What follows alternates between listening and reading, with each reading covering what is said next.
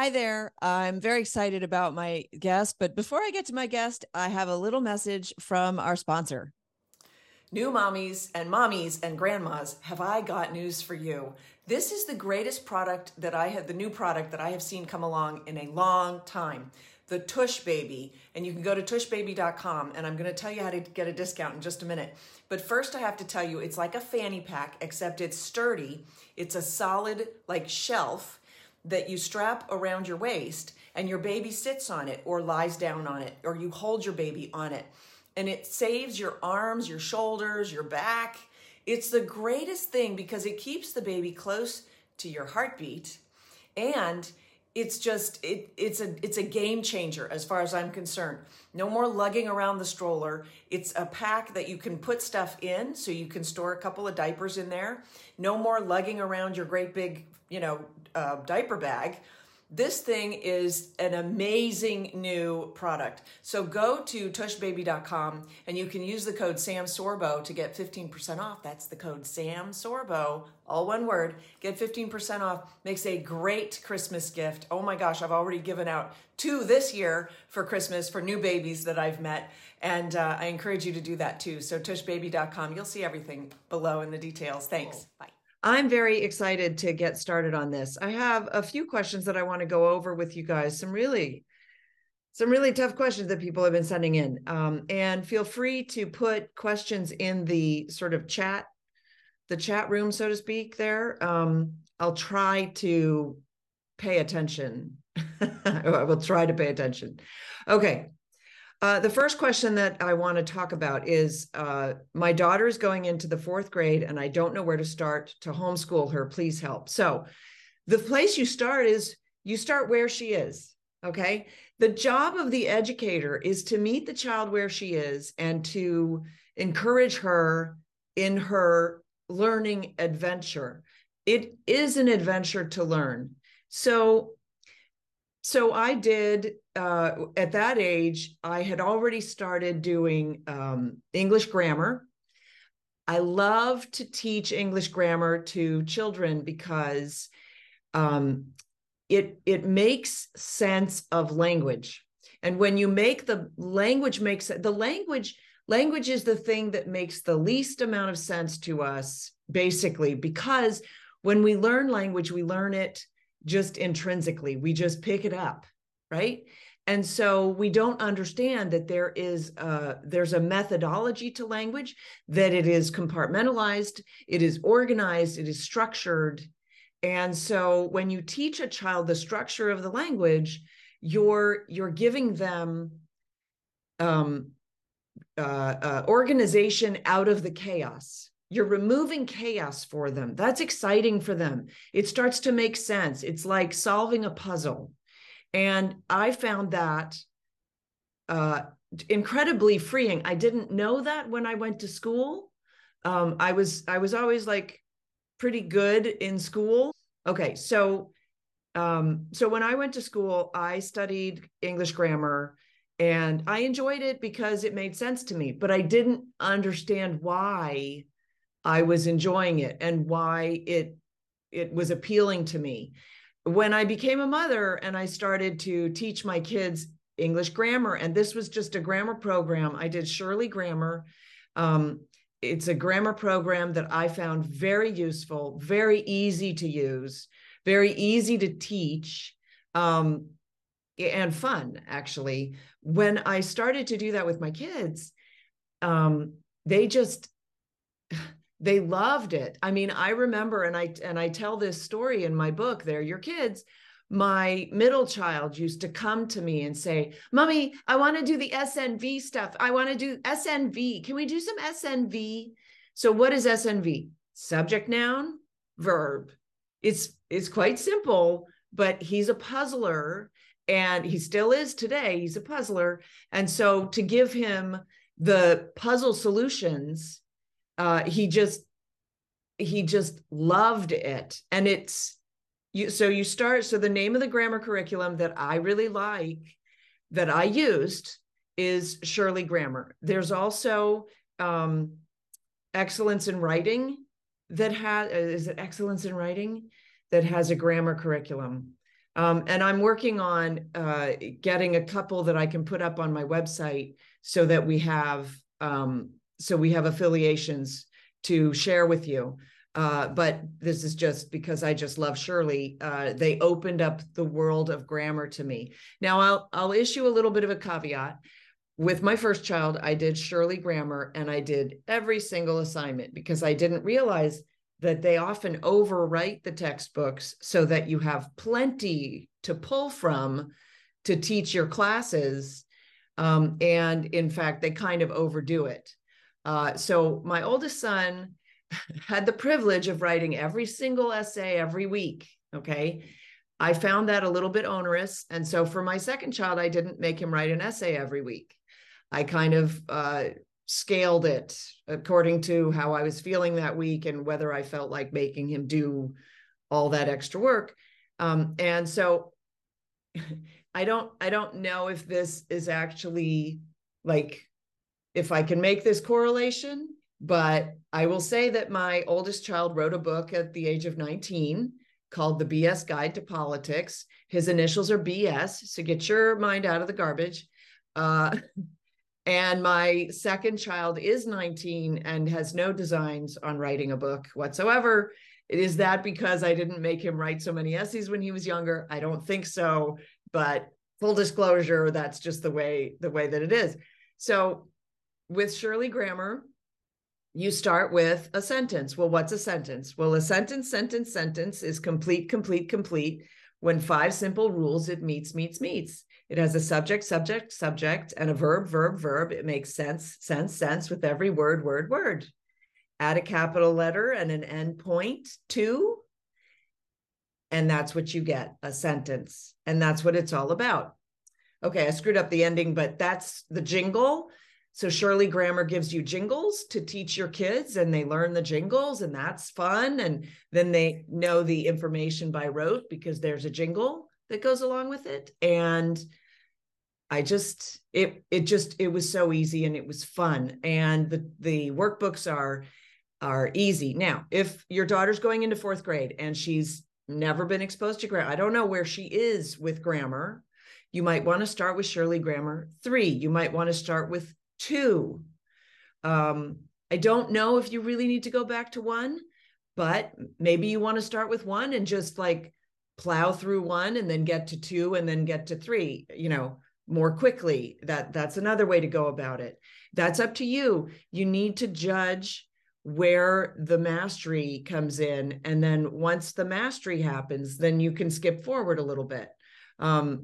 So a sentence has a subject, noun, and a verb. So dog barks. What barks? Dog. Subject, noun. Label dog, subject, noun, because it answers the question, who or what? Who barks or what barks? What barks? Dog. Dog is subject, noun. And then the next question is, what is being said about subject, noun? What is being said about dog? Dog barks. There's your action verb. There's the verb. So that's V. And Shane, oh my gosh, when he was in 1st grade, he loved doing SNV. And then you branch out and you've got adjectives and you've got articles and adverbs, and they all have jingles. And it makes language make sense. And that is comforting to a child where everything in the world is new all the time. And they have limited security. They have limited security. By the way, I had a huge lesson that I want to share with you guys. We went to Israel, and on the Israel trip, we had a young mom with us who brought her baby. Her baby was 1 year old. She has, for the baby, she has it's basically a fanny pack, but the pack itself is more sturdy than just like a sack. And it basically is a shelf, and she ties it around her waist. So it's, in a sense, it's back support. And it's a shelf, and the baby sits on that. That baby never rolled in a stroller the entire time we were in Israel. It rode right on her front next to her heart. The baby was very seldom very far from her heart or her husband's heartbeat. And that child was the most chill baby I think anybody on the tour had ever met. I remember in the 2 weeks that we were together, that baby cried one time. She was down on the ground and she was going through the rocks and she was trying to eat them. And they said, no, you may not eat the rocks. And at that point, she got very upset.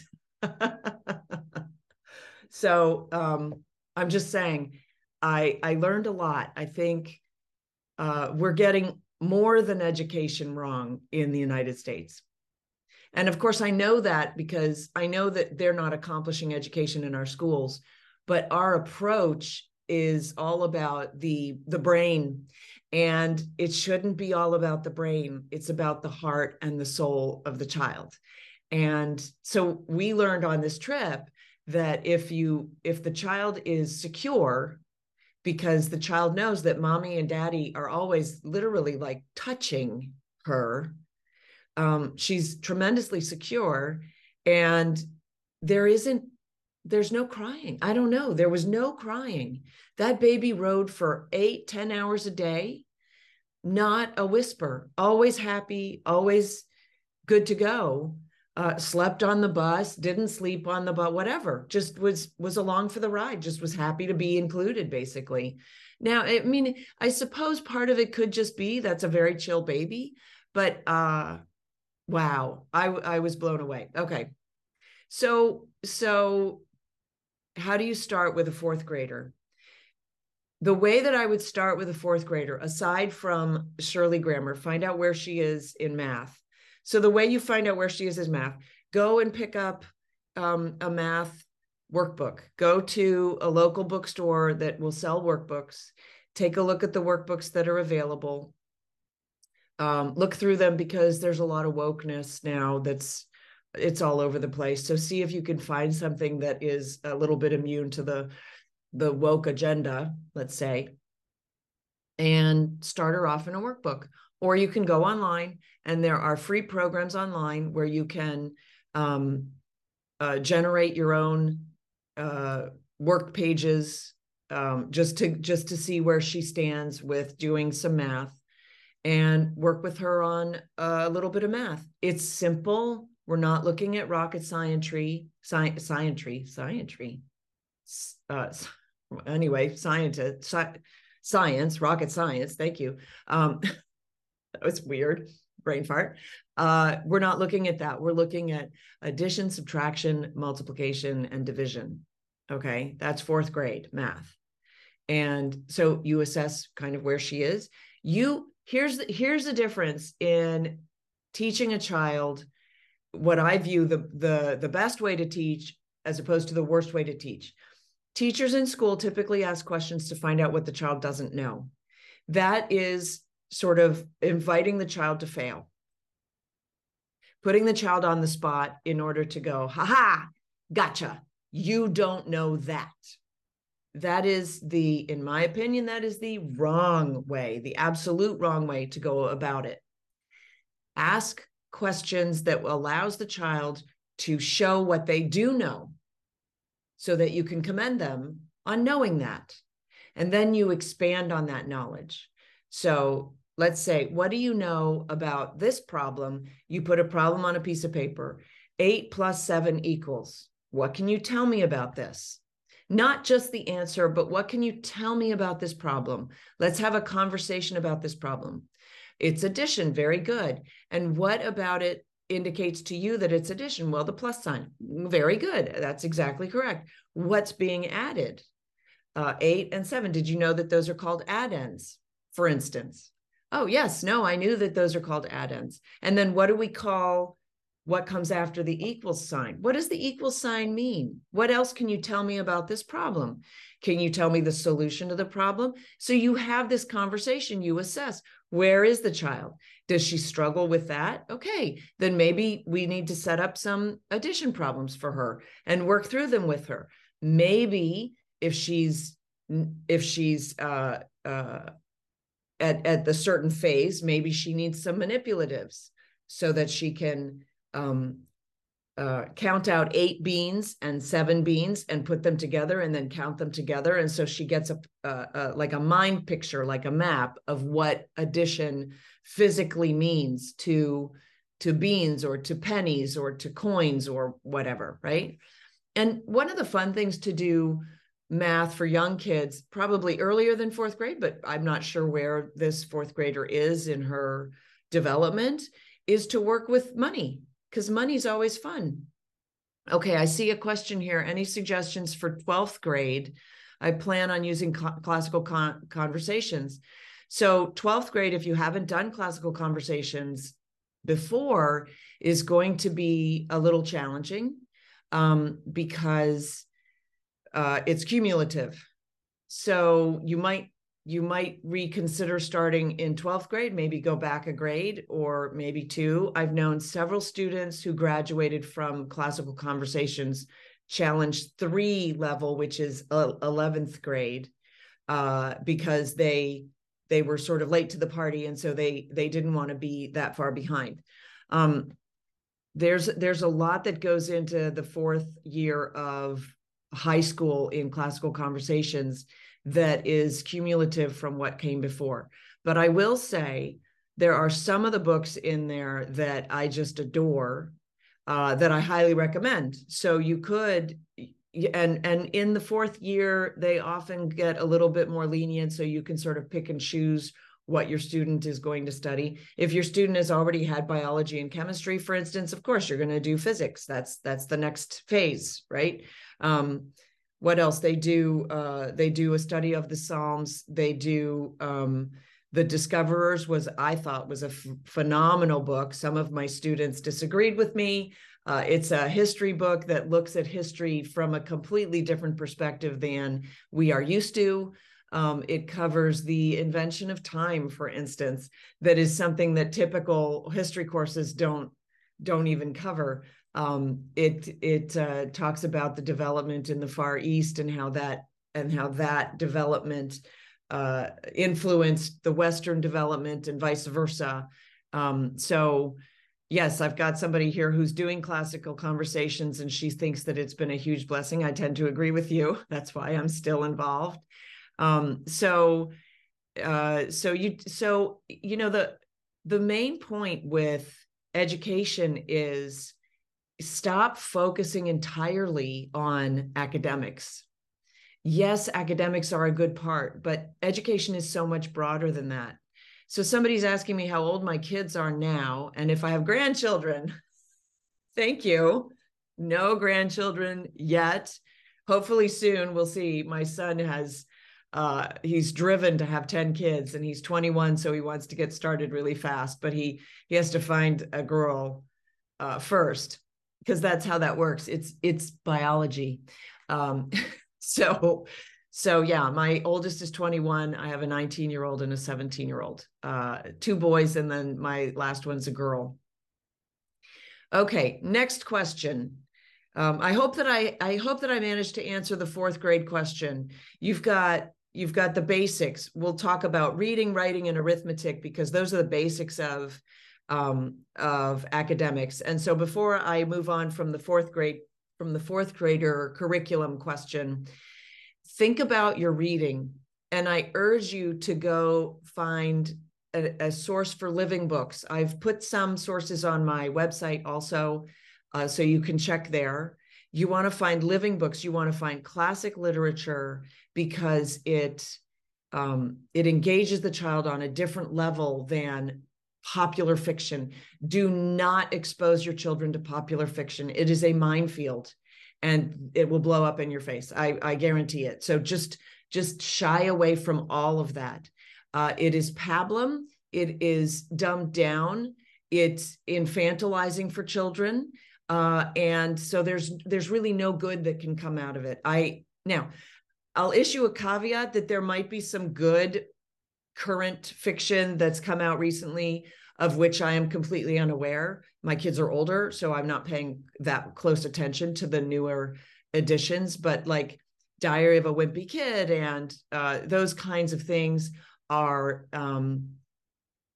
they're bad reading. They train the child to read wrongly.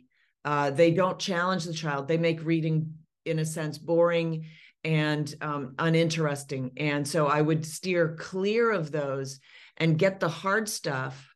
Don't over challenge the child, but get the hard stuff. Get the good literature that grabs the imagination of the child and really engages them. Can I do 11 and 12th grade in 1 year with classical conversations? So I don't recommend any other curriculum aside from classical conversations. It is school in a box. You can do 12th grade and you can incorporate some 11th grade. It depends on your tutor. If you are going to be the tutor, then you can do whatever the heck you want. So you know where your student is and what you will require of your student to give them their diploma, because you're going to graduate them. You're in charge. And so use classical conversations as a guideline. Look at 12th grade, look at 11th grade. If you have for instance, if you're the tutor or you've got sort of a good relationship with both tutors or something like that, then figure out the hybrid program that will serve your child the best. The struggle that you might have is the Latin. Latin is obviously cumulative, and the Latin in year 4 is only reading and translating, as far as I remember. It's been a couple years since I did the year 4, so and it's been more than that since I did year 3. So I can't say for sure, but I think you want to sort of dive into that and figure out what makes the most sense. I really like the theology in 12, but I also like the theology in 11th grade too. So I am the educationally disadvantaged theater teacher at my school. I don't know what that means, darling. Jean. Betchy. I don't know what that means. So back to classical conversations, see if you can figure out a hybrid for your student and work with your student. I really encourage parents. This is a partnership. You are escorting your child to adulthood. So it's a partnership. So you say to your child, let's find something that's really interesting for you. And then we compromise on the stuff that I really want you to have. And you find some sort of common ground to give them a little bit of autonomy. You want them investing in themselves. That's what it is. I use Paper Pie, used to be Usborne Books, for my nephew. I'm not familiar with that, so I'm not sure how to answer that. Hell's Only Cutie, but I do like your moniker. Next question. My 5-year-old nephew who lives with us is at a crossroads. He's been diagnosed with combined ADHD and level 1 autism, and he's greatly influenced by others. I am incredibly concerned. I need advice and information about homeschooling. Okay.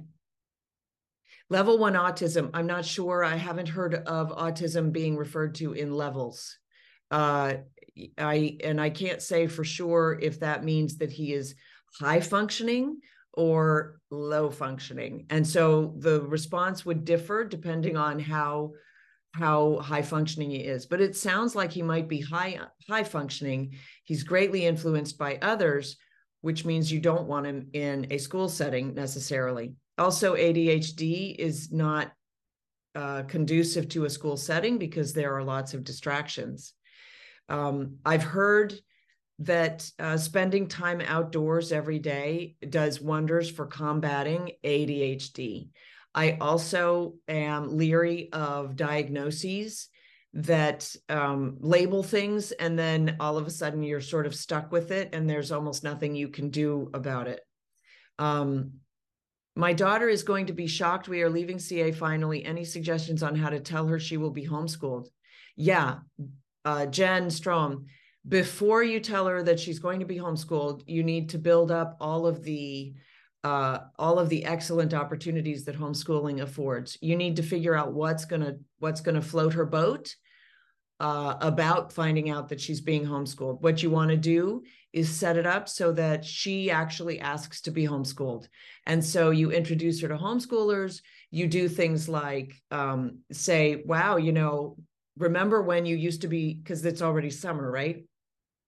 This is what I did with my kids during the school year already. I would pick them up from school because my oldest was in second grade, and I'd say, so do you have homework today? And he'd say, yeah. And I'd say, that's too bad. You know, if you were homeschooled, you wouldn't have any homework. Really? Yeah.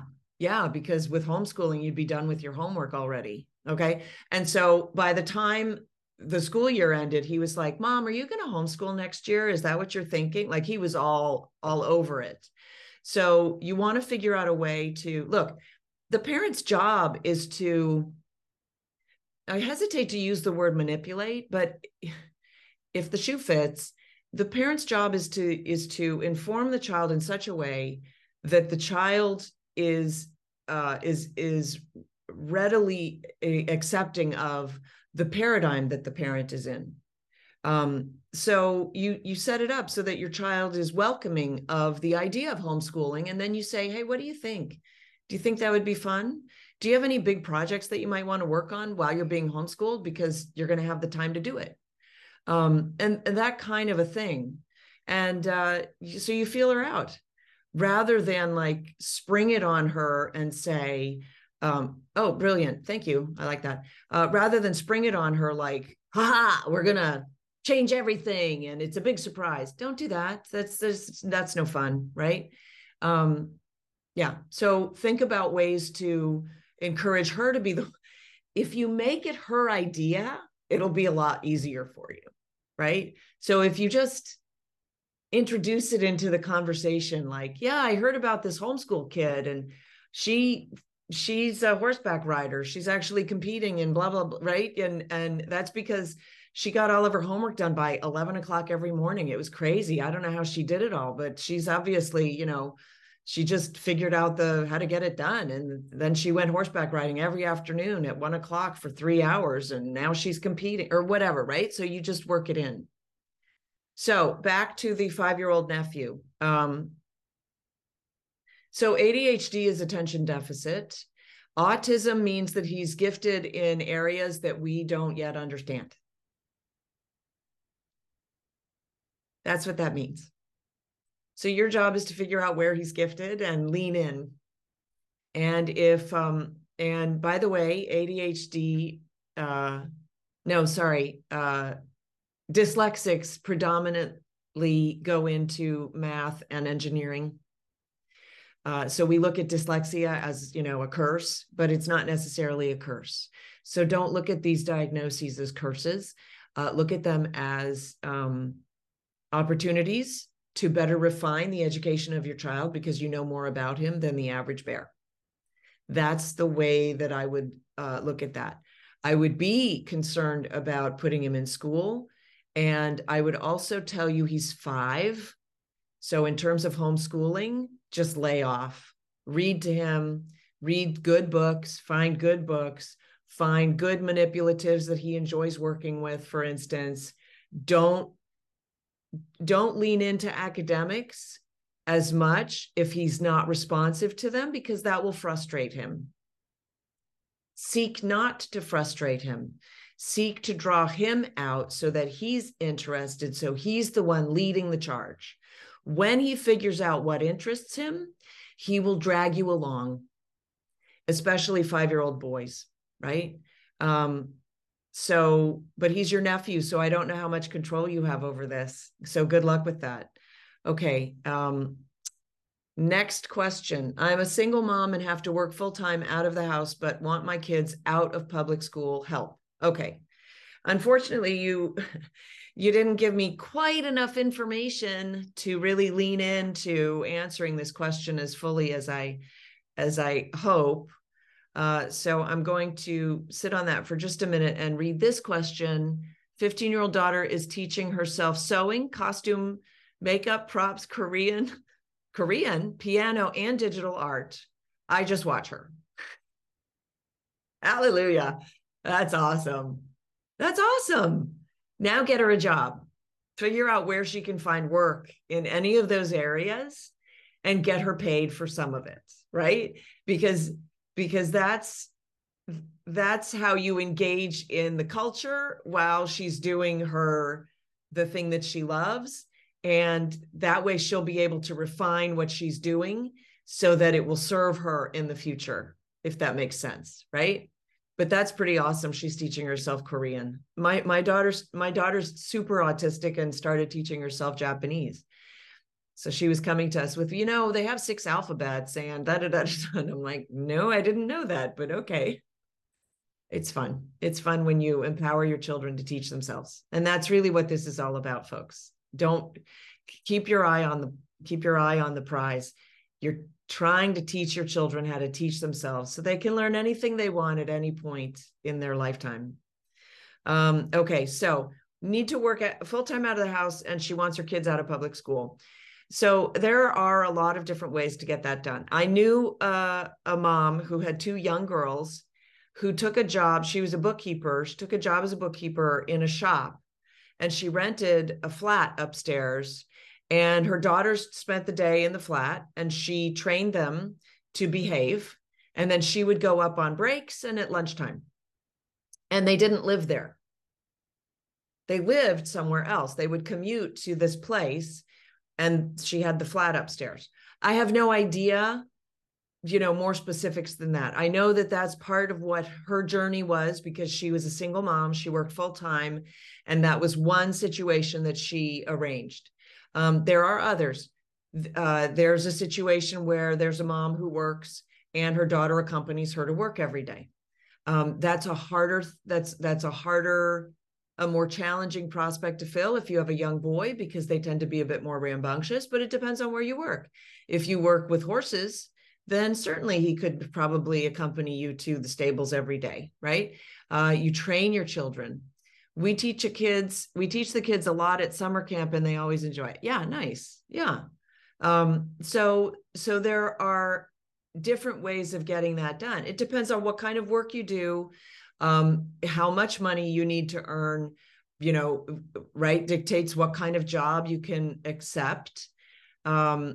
I was talking with a gal who is a dental hygienist, and she said during the pandemic, her young boy, well, how old was he? Probably 9 or 10. And he would come to work with her on the days because there was no school, but the dentist's office was open, and she worked. And as a dental hygienist, she worked three days a week, something like that. And so he would come to work with her, and he would sit in the break room and he would do his work.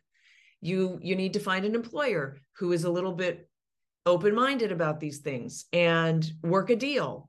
And you train your child, and she trained her child. You stay in the break room. If you need me, you don't bother me while I'm with a patient. If you see I'm with a patient, you wave at me and go back to the break room. I'll come find you when I have a break, like this kind of thing. And so you have this conversation.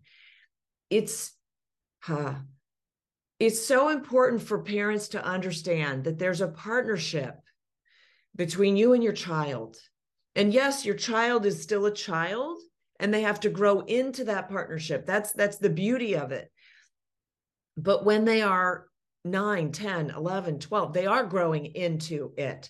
And so you hold the bar, you hold it just a little bit higher every year, right? Every week, every month. And they grow into it. And you show them what's expected. And you don't berate them when they don't live up to it. You correct them gently.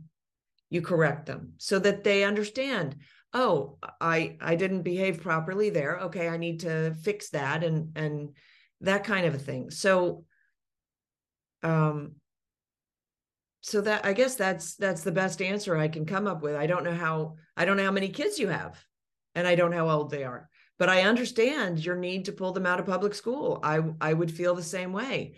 There is a way to do it.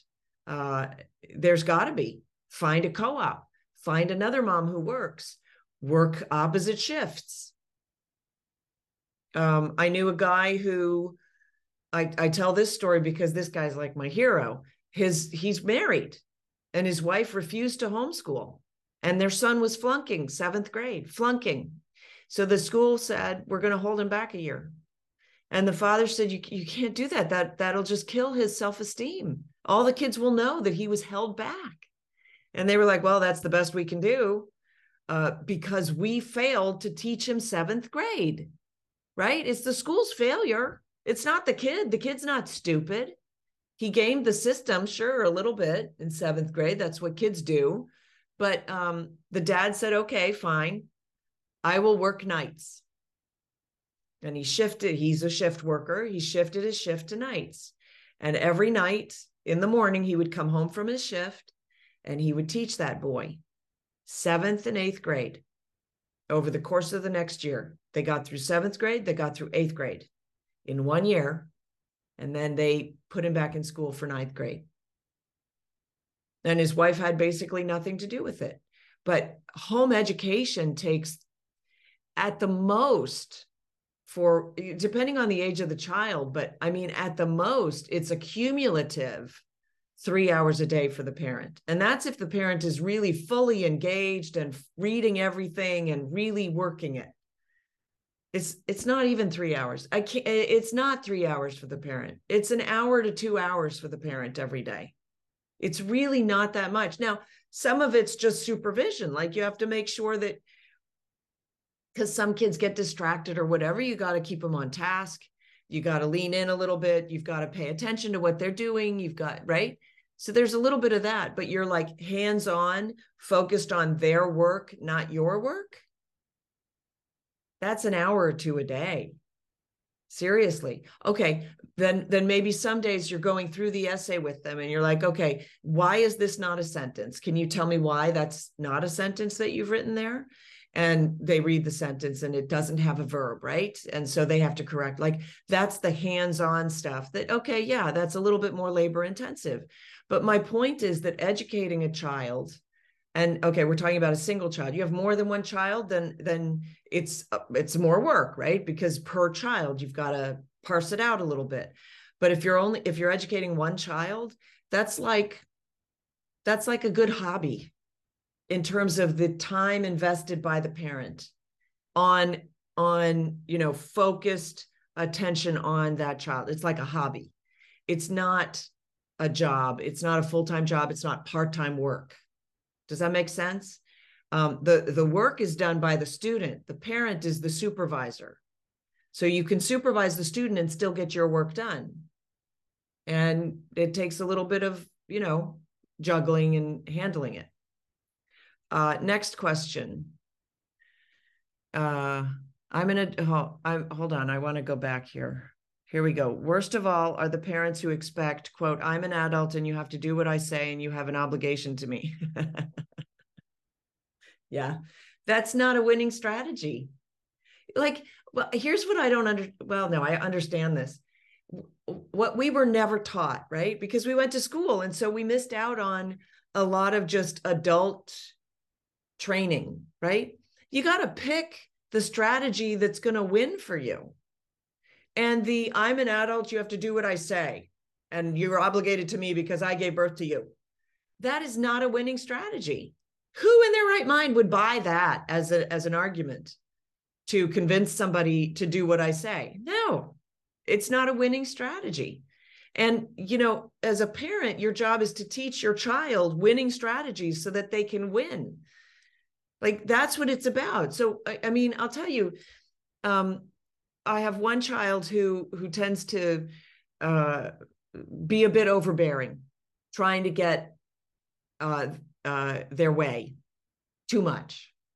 And I've pulled them aside, and I'm using the wrong pronoun because I don't want to give away the gender of the child, because then maybe whatever.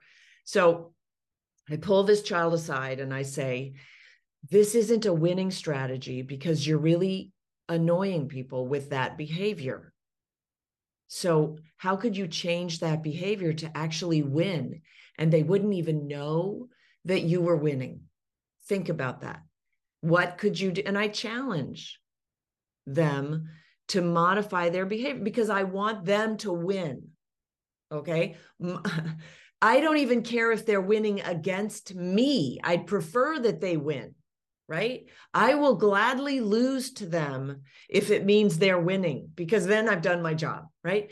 The parent's job is to fail. The mother's job is to fail. The mother is supposed to be necessary until she makes herself unnecessary. Her job is literally to fail. And so when you look at it that way, then you have to figure out how to empower your children to win. And so you find way, and you have to be cajoling, you have to be winsome yourself in order to convince them, right? They have to feel like you're on their side. So even if you go up against them, they understand that you're doing it for their benefit. And this is what I've done with all my kids. And, you know, we've had some interesting clashes, and then they come out the other side and they go, wow, yeah, Mom, thanks. I get it now. Right. And so I've empowered them. And the next time that we clash, they'll probably win because they've figured it out. Or we'll both win or something. I probably said that a little bit wrong, but okay. We're considering homeschool, but don't know where to start or finding the curriculum that will work best for them. I would love your help. So I absolutely love this question because it has so little to do with curriculum. And I know that that's the starting place for people. And it's not the end place. It's not even a good starting place, frankly.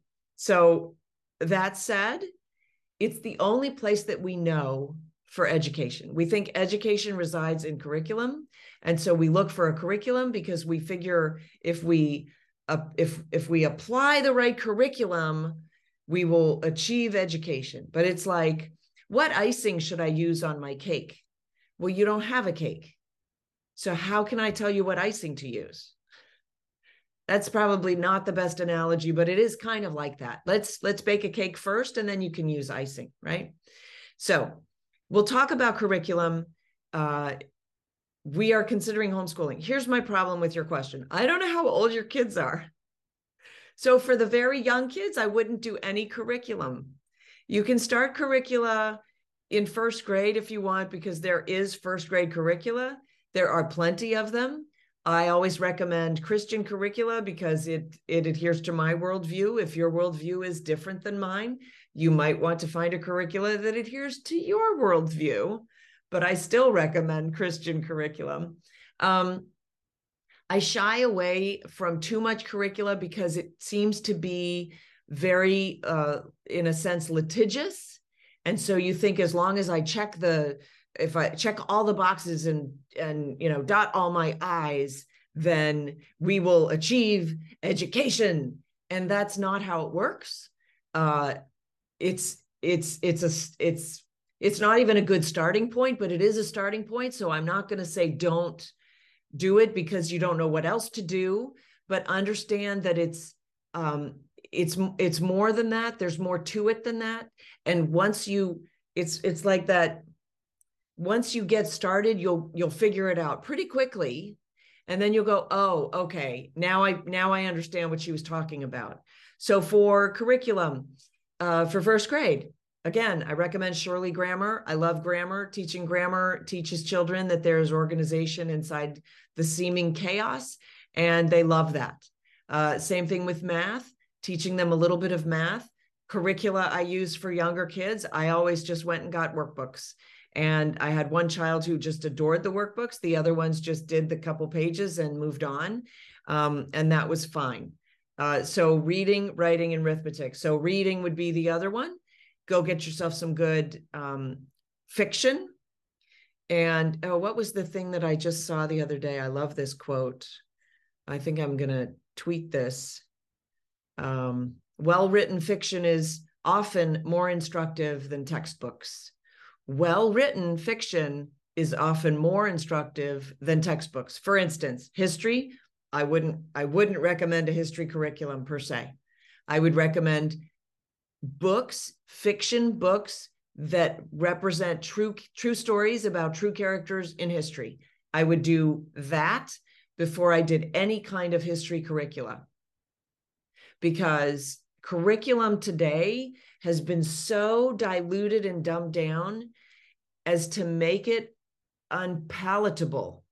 It's just dry and it's like, ew, memorize this, it's no bueno. So I would just go to fictional history, historical fiction. And there are plenty of those books. Read about George Washington, read about Thomas Jefferson, read about Napoleon, read about wars, read about struggles, read, right?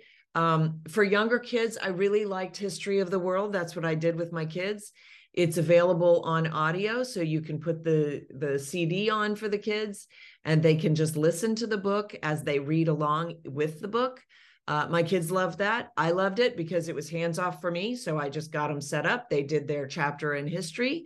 It's great storytelling. It starts with the beginning of the world. It's not specifically Christian. It certainly isn't anti-Christian. It is fairly, I would say, it keeps a fairly neutral point of view.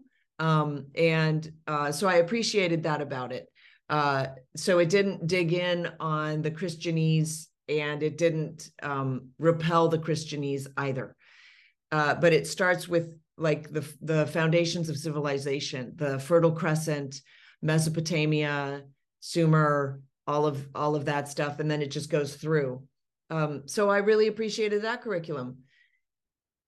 Let's see, and that they do workbooks. I got the workbooks. We ended up not really doing them. They just weren't that interesting. It's like, what can we give the children to keep them busy? And my kids saw right through that, and they were like, do we have to do this? And I'm like, no, because that's the kind of parenting I did when they were young. We did, if the project looked fun, like bake whatever this thing is, then yeah, okay, we could do that. Or my daughter did enjoy coloring, so the coloring pages she enjoyed from time to time. So let's see. And then other reading, there's other reading that's just fun to do. There's science reading, read about forests, read about rivers, read about fish, read about animals, read about just the natural sciences, just what's happening in the world around you. And then send your kids outside to collect leaves, identify the leaves, press them, put them in a book, organize them. If your kids like to do that kind of thing, then have them do that kind of thing. Your job is to discover things about your children, about how they perceive the world and how they want the world to be, and help them facilitate so that they create the world around them to be the world that they want it to be. Also, at the same time, appreciating how the world really is. Okay, I've got one more question here. I just found out my 14-year-old daughter says she's gay and has a girlfriend. I'm at a loss how to continue support. I don't want her to get depressed because she's done stuff in the past. So I may be out of my depth here. I think you need to seek counseling with your daughter. I think if I can't tell if you're a church person, if you're following me, you probably are. I would look long and hard for a good Christian counselor. I would certainly talk to your daughter and say that this choice is not a successful choice.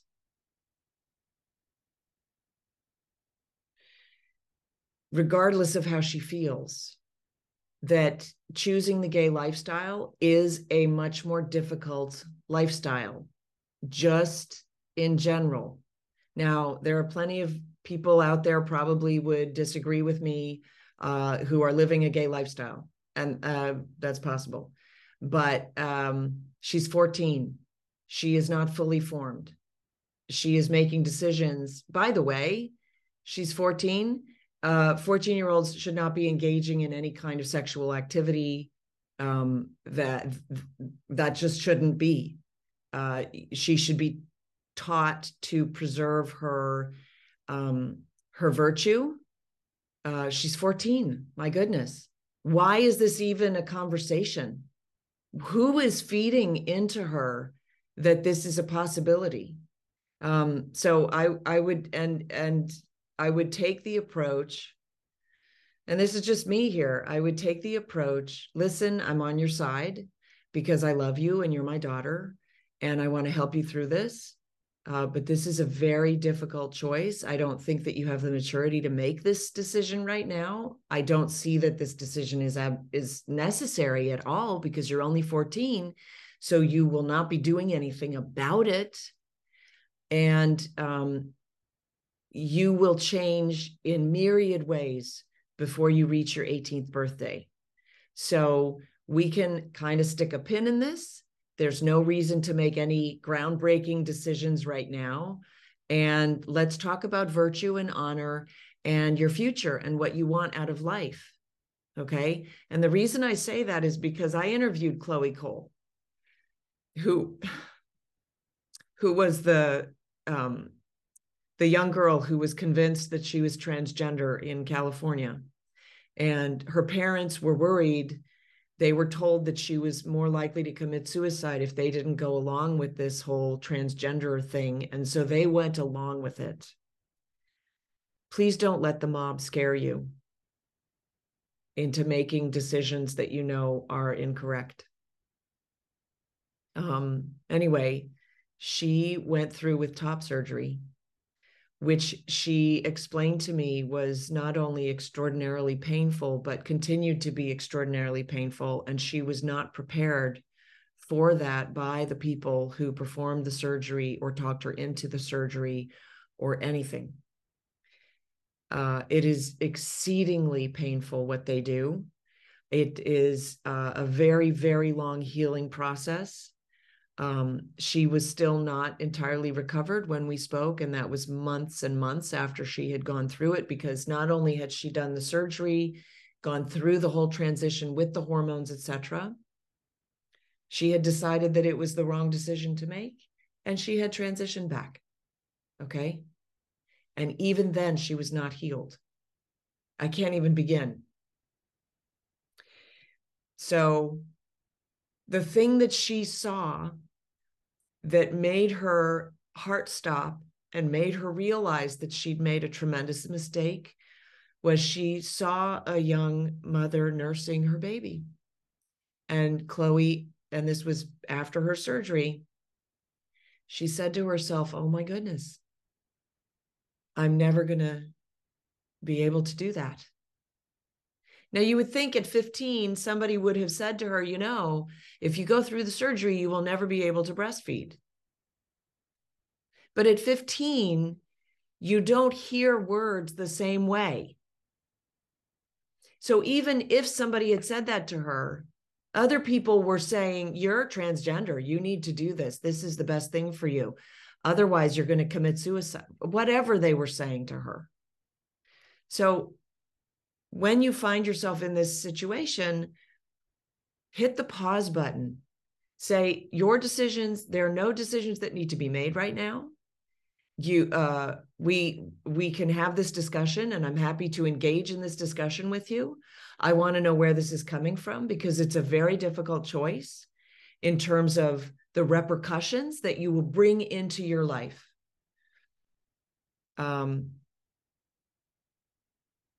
Yeah, that would be, and I would try to figure out what to do about the girlfriend, because there are toxic people out there, and I don't know anything about the girlfriend, but I would just consider that maybe there's some dangerous things that are happening, manipulations that are happening.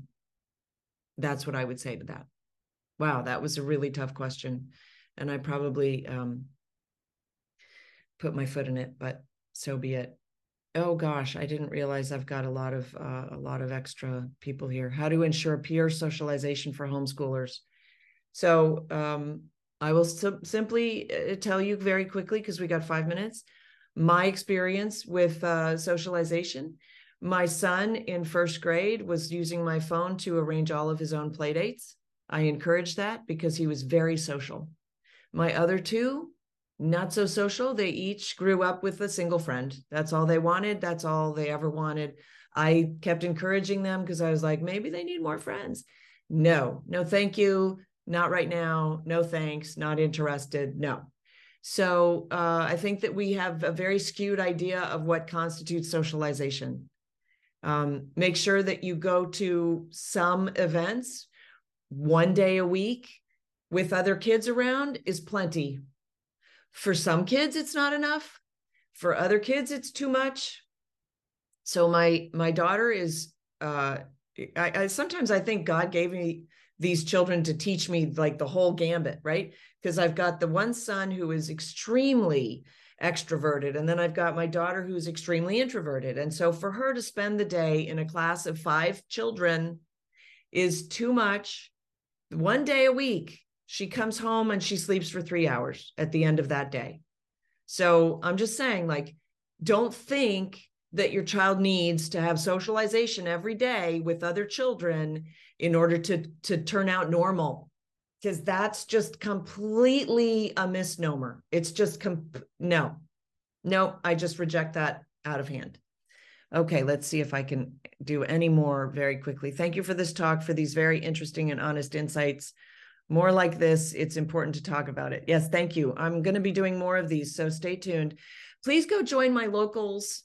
It's samsorbo.locals.com, and you can join for free. It's just an online community. You can ask me questions there. I have lots of resources over there also for you. And then, of course, samsorbo.com is the best place to find all of my stuff. I have to say that most of what I learned, I actually only learned after I graduated from school. I hear that all the time. You actually learn for and with life through experience, and not the school and not for the teacher. This is true. So that's about it. I'll be doing more of these. I have another resource that I'm coming out with soon, which I'm excited about. My playbook for home learning is still available. It is a 15 video series. So if you buy the playbook, you get the free videos. They live online, so it's really easy. It's like a subscription to the videos. And then I have all the videos from the conference that are up there also. Please go follow me on Rumble also. What am I missing here? I do have a podcast. The YouTube took me down for a while and I couldn't post anything for a while. So just go over to Rumble. Let's do our exchanges over there, or my podcast will be over there.